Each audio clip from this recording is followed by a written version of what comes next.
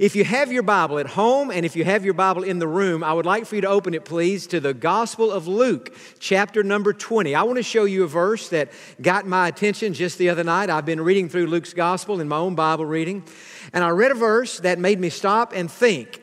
And it's going to be the springboard for our sermon time together, our Bible study time together this morning. In Luke chapter 20, and in let's go back in verse number 17, and then I want us to look at verse number 18. Jesus is comparing himself to a stone, and he's quoting a passage out of the Old Testament book of Psalms, the 118th chapter, and notice what he says. Then Jesus looked at them and said, What then is this that is written? The stone which the builders rejected has become the chief cornerstone. And so he's comparing himself to a stone, and he's saying, the religious leaders have all rejected me. And yet I'm not only a stone, I'm the cornerstone. I am the foundation. Now we all know that when a house is built, the most important part is the foundation. If you have a strong foundation, you can build a strong house. But if you have the wrong foundation or a weak foundation, that house won't stand. And so he is comparing himself here to the Old Testament prophecy of the Messiah being the cornerstone. Now look at verse 18, because this is what got my attention.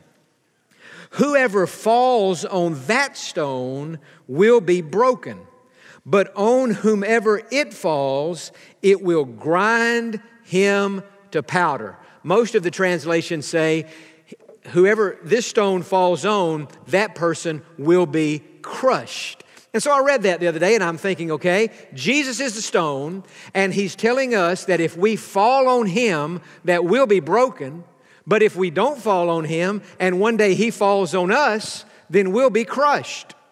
And I thought, well, I would rather be broken than to be crushed. But then I started thinking, what does it mean to be broken? What does it mean to fall on Jesus? First of all, to fall on Jesus is talking about when a person comes to Jesus Christ to get saved.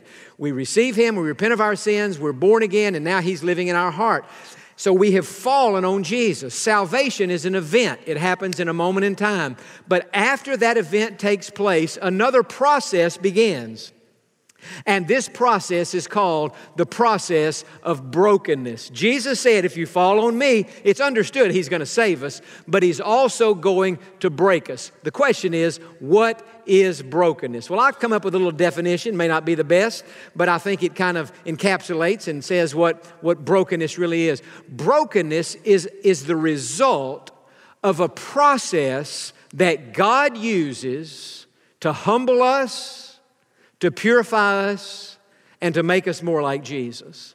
Brokenness is not the process itself. Brokenness is the result of the process. And so God says to us, when you come to Christ, you, in repenting of your sins, calling on Christ and trusting in him, in that moment you're going to be saved.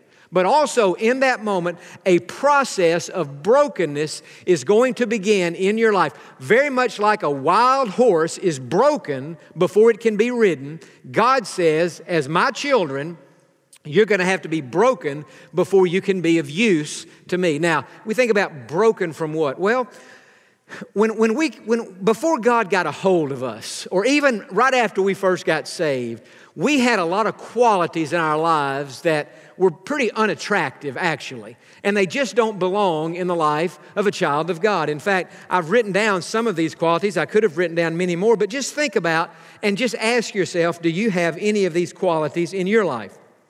We were strong-willed.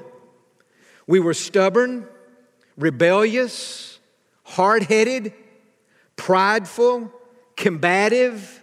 We were driven. We were selfish.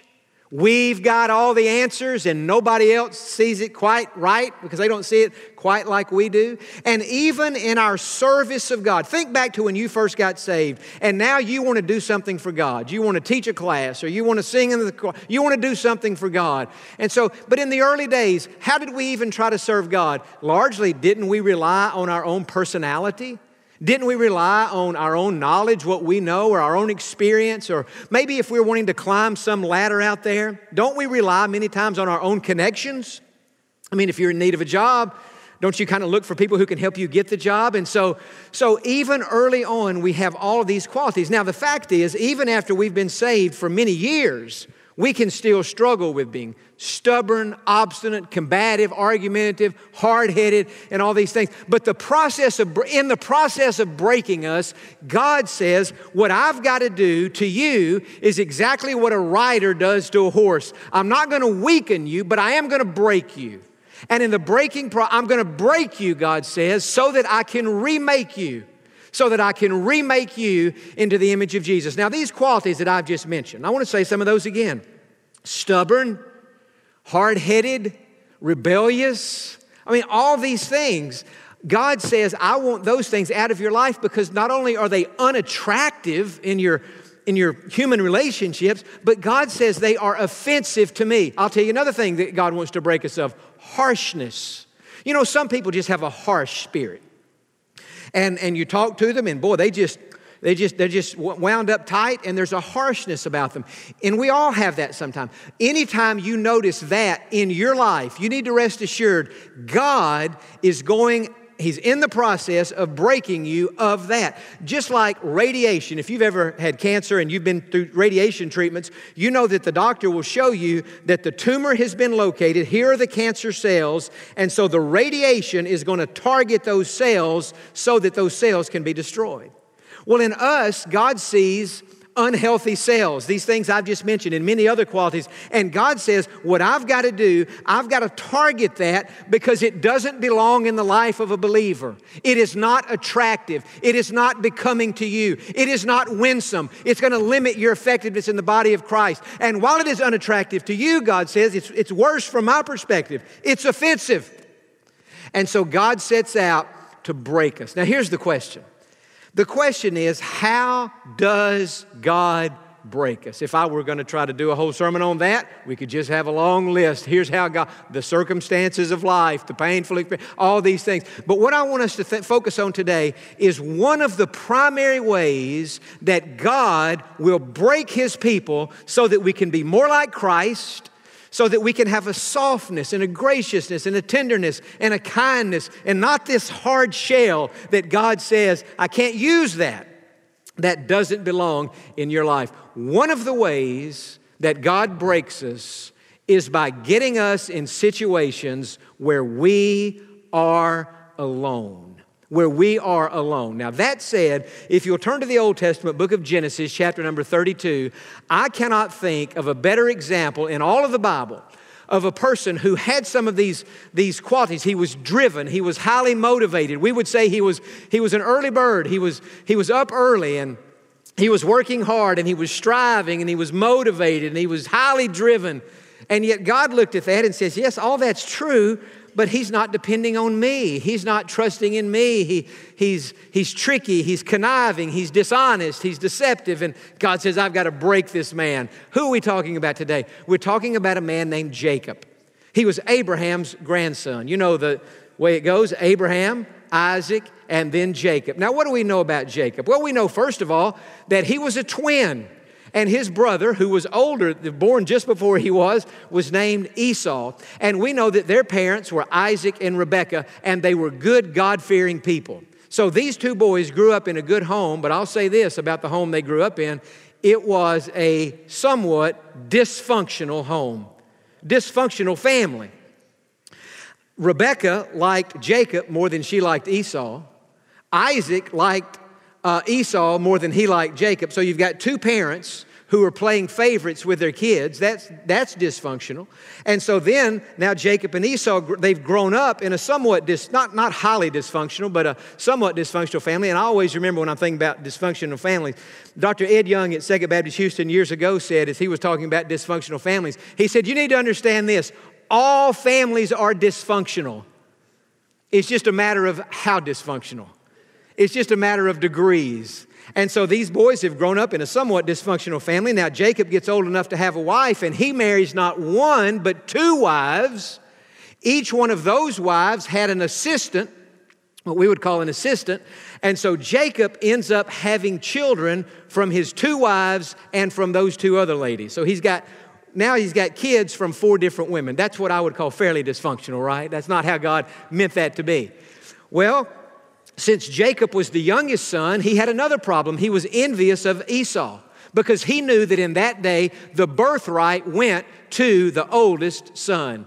And so Jacob thought, if I could just get the birthright, if I could just figure out a way to get Esau to give me the birthright so that all those responsibilities could come to me. And so one day Esau, who was a man of the field, he went out hunting the animals and the game and preparing the food. He came in and he was exhausted and he was tired, and there was Jacob in the home, and Esau said, oh, I'm so hungry, I don't think I'm going to make it. I'm about to die. He said, could you please make me a bowl of stew? And Jacob, instead of just making the stew for his brother, said, I tell you what, I'll make you a bowl of stew if you'll give me your birthright.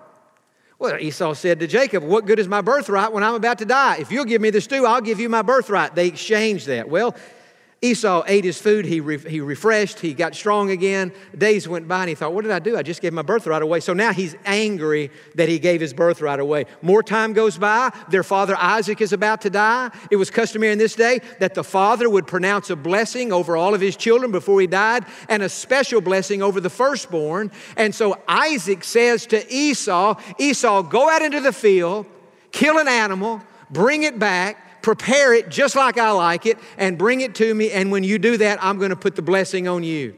Well, Rebekah likes Jacob the best. It's dysfunctional. And so she says, Jacob, come here. Your father's about to give the blessing to Esau, but I want him to give the blessing to you. And so I want you to dress up in some of your brother's clothes, and we'll prepare a little meal here together, and you go in and you play like you're Esau. He's old, your dad can't see, he can't hear well. He's going to think you're Esau. He's going to pronounce the blessing on you. And that's exactly what happened. And then Esau comes in from the field after seeing his brother Jacob get the blessing, and Esau is, what's happened? I'm the firstborn. I've already lost my birthright, and now I have lost the blessing. Now turn back to chapter 27, and I want you to see something very interesting here, what Esau did when he found out that Jacob now has cheated him twice. In verse 41. So Esau hated Jacob because of the blessing with which his father blessed him. And Esau said in his heart, the days of mourning for my father are at hand. Then I will kill my brother Jacob. In other words, I'm not going to kill Jacob while my dad's still living, but as soon as he dies, Jacob is done because he's cheated me twice. And the words of Esau, her oldest son, were told to Rebekah. So she sent and called to Jacob, that's her favorite son, the younger son, and said to him, surely your brother Esau comforts himself concerning you by intending to kill you. Now therefore, my son, obey my voice, arise, flee to my brother Laban in Haran, and stay with him a few days until your brother's fury turns away. Well, Haran is modern day either northern Syria or Turkey. And so she says, what I want you to do, Jacob, is leave Israel and go to our neighboring country.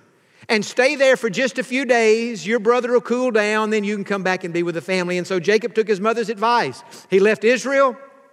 He goes to Haran, but it wasn't for a few days. Jacob was gone for over 20 years. Over 20 years. And during these years, he meets his 2 wives, Rachel and Leah. He meets their assistants. He has children. By the time we get to chapter 32, he has 11 sons and he has 1 daughter. And not only that, he has been blessed and prospered by God in absolutely amazing ways. Back in Bible times, they didn't have stocks and bonds and bank accounts. What they had was livestock, land, property, and he had all of that in abundance. And so God has blessed him in a great way. But if you look in chapter 31, at the end of the 20 years in this other country, this neighboring country, God comes to Jacob.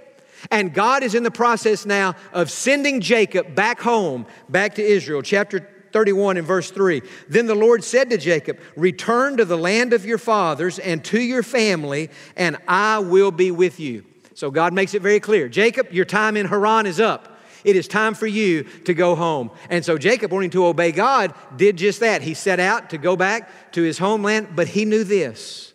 In order to get back to his home, he would have to pass through the land where Esau and his family now were living. And so Jacob thought, man, it's been 20 years, but he said he was going to kill me, and I bet he's still angry with me. And so if you look in verse number if you look in in chapter 32, after he has started his journey back home, and in verse number 7, it says, "So Jacob was greatly afraid, and Jacob was distressed." And so he's afraid, he's distressed, he's concerned, and so he begins the process now of going back to Israel. Now, remember, Jacob thinks Esau is going to kill him.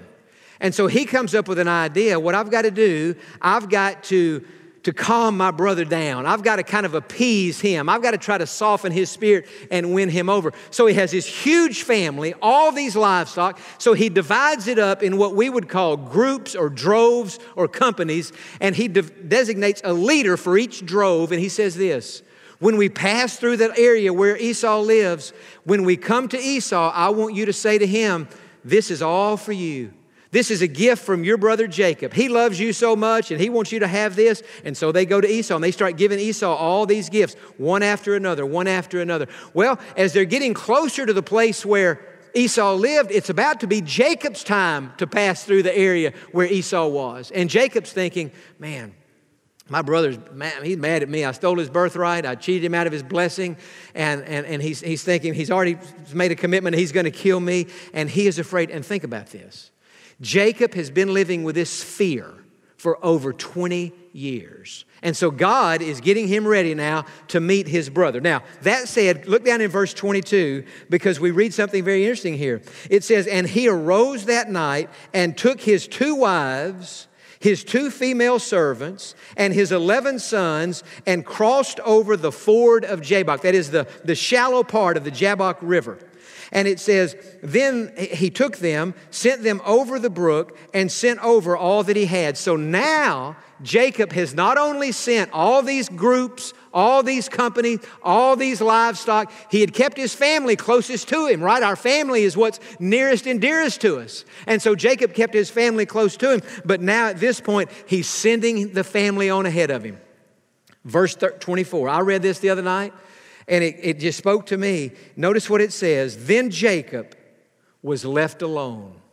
For the first time in his life, he was alone. He hadn't been alone growing up. Had a brother, had 2 parents. When he moved to Haran, he was shortly alone, but he got married. All these families just growing. He's always with people, always got his family there. But he came to a place in his life where he was all alone. And in that process of being alone, what happened? God broke Jacob. In fact, if we read on in chapter 32, I want to save this until next week. But we read about this wrestling match that Jacob had with God and how even though Jacob lost the physical match, he won a great spiritual victory by learning that it was in his weakness that he could be strong and that he could find his strength. Now, you still listening? Say amen, because I know that's a lot of Bible that I just gave right there. The whole point of this sermon is this. When we find ourselves alone in life, we're going to turn to somebody or to something to comfort us. We are. It's just human nature. We're going to do that. Remember what Jesus said. "He who falls on me will be broken." Now, before I even get to the next part of this sermon, I want to just say this right now. To those of you here today who feel alone, in your aloneness, the wisest thing that you could do would be to fall on Jesus. He will catch you, He will comfort you, He will break you, and He will remake you into the person that He wants you to be. You know, if you think about in the Bible, all the people that God used in great and mighty ways, I mean really some what you would call, the main characters of the Bible. If you trace their story back far enough, you find that in almost every case, if not in every case, that before God used these people in great ways, He got them alone. And when He got them alone, what did He do? He began a process of breaking them and making them into the people that He wanted them to be. Now, when I talk about being alone, I think the first thing we think about is, okay, I'm alone. There's nobody else in this room. I'm in a room and I'm all by myself. Well, that's one type of aloneness. But there are many different ways a person can be. You can be today surrounded by 12 family members and feel all alone. There are different ways you can be alone. I think about, for example, in the Old Testament, Noah. Noah was alone in his calling. Think about Noah. God had told Noah to build an ark, because God was going to send a flood on the earth. Now, can you imagine what Noah thought? God built an ark. What is an ark? It's a big boat. God, why do I need a boat? You need a boat because there's going to be a flood. God, what's a flood? A flood's when the rain gets really bad and we know what a flood is here, but Noah didn't know what a flood was back then. But he said, I'm going to send a flood. Think about this. In Noah's day, it had never rained. Up until this time, God had watered the earth from the bottom up. The water came up, but God said, no, I'm going to change it. Now I'm going to send rain down from heaven, so build an ark. I'm going to destroy the earth. And Noah's out building that ark for days, weeks, months, years, decades. Now, Noah wasn't alone. He had family, he had neighbors, he had friends. And don't you know, they thought he had completely lost his mind doing something like this. He was alone in his calling. Have you ever felt like God has put something on your heart to do? Maybe you read the Bible and God just puts it in your heart and you say, you know what, I think God's telling me to do this. I'm going to do it, and you step out to do it and everybody thinks you're nuts. Everybody thinks you're crazy. Why are you doing it? Or maybe the opposite. Maybe God says, no, I don't want you to do this. And so you don't do whatever. And everybody's like, well, why aren't you doing this? You're alone in your calling, and you're being misunderstood by your friends. So you're not alone physically, but you're alone in your thoughts and in your mind and in your heart because you feel like I'm doing what I feel like God wants me to do, and nobody's on the page with me. I think about Joseph. We know the story of Joseph in the book of Genesis, how he eventually became the prime minister of Egypt. But before he did, we read that he was there in Egypt alone in his surroundings. He's imprisoned for a crime he never committed, but he's alone for years. He's alone, and God was praying. I think about Moses. Moses was alone in his circumstances. He had killed a man thinking he was doing the right thing. God had called him to deliver Israel from Egypt. He killed an Egyptian. He thought people would be proud of him, thought God would be proud of him. No, Moses ends up on the backside of the desert for 40 years. But at the end of that time, God spoke to him out of the burning bush and revealed his will and plan for his life. He was alone. What I'm saying is, when you're alone, when you find yourself in a situation like that, it's not that your life is over. It's that God is using this to reset your life for the next leg of the journey. He is breaking you so that He might make you and remake you and teach you to fall on Him, to turn to Him. I think about in the New Testament, Paul. I mean, there's never been a more effective Christian. Nobody loved God more than Paul. And yet Paul said at the last letter he ever wrote, he said, at my last defense, no one stood with me. Everybody forsook me. He was alone in his sufferings. Think about John, the Apostle John, one of the original 12 disciples. When he got really old in life, up in his 90s probably, he's alone on an island off the Aegean Sea, the island of Patmos. He's there. It's the Alcatraz of the day, imprisoned because of his faith in Jesus Christ. He's alone in his old age. But what happened when he was alone? God gave him the book of Revelation. He gave him the greatest vision anybody's ever had about how the world would one day end. And so I'm saying all that today to say when we find ourselves alone, it's not the end. It's just an adjustment. It's just God getting us ready for the next leg of the journey. And here we find Jacob alone in his anxiety, alone in his fear, alone in his distress, alone in his emotions, alone in his thoughts. And yet, in his time of being alone, what did he do? He turned to God. And what I'm saying today, when we're alone, we're going to either turn to God or we're going to turn to somebody else or something else. And if we don't turn to God, we're going to end up falling. Now, all of us here today can relate, I'm sure, to times in life where we felt like God was breaking us of something. And as I was thinking about, this idea of being broken, Jesus said, fall on me and you'll be broken. And we read about Jacob in an Old Testament sense, falling on God. It's just an amazing thing. I want to ask you these questions today, because if you can answer yes to any of these questions, or if I can answer yes in my own life for any of these questions, I can assure you that God, just like that radiation is going to target that cancer cell or that tumor, God is going to target this in your life in one way or another. And it may be by getting you in a situation. Your surroundings are different. Your circumstances are different. You're alone. See how you answer any of these questions. Are you one of those people who tries to control every situation? We read with Jacob here He was praying to God back in chapter 32, and he said, "Oh God, deliver me, help me, save me from my brother Esau." So that we would say, "You're doing good, Jacob, to pray to God." But even after he prayed to God, he's still sending all these other gifts. He's thinking, "I got to do my part. I've still got to appease him." So at that point, Jacob's not broken, but he's breaking because he's at least praying to God. Are you one of those people who tries to control every situation? Number 2, do you have a harsh personality? Do you have a harsh personality? Because if so, God will target that and God will seek to break that into your life. And then number 3, when a crisis happens, do you turn to God or do you turn to somebody or something else? In psychology and psychiatry and other fields, they refer to separation anxiety. Kid typically gets out, kid goes to school, first day of school, never been away from his parents. He's at school, parents aren't there, kid's nervous, separation anxiety, his parents aren't there, he misses his parents. That's normal for a kindergartner. But when you get older, and certainly when you get grown, and certainly if you've been saved for a while, you're still human. And sometimes in life, you can still experience separation anxiety. What is separation anxiety? For our purposes today. Separation anxiety is the anxiety that a person feels. Now listen to this. When they're separated from somebody that they were depending on more than they were depending on God. That's why Jesus said in this passage, "If you will fall on me, I will catch you, I will comfort you, I will begin a process of remaking you more and more and more into the image of Jesus Christ."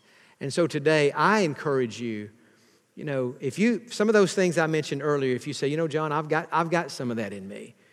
And I know those qualities are not attractive. And I know that's not Christ-like. And I know it's not good for me. It's not good for my family. It's not good for those who are close to me. And it's not good for my witness for Jesus Christ."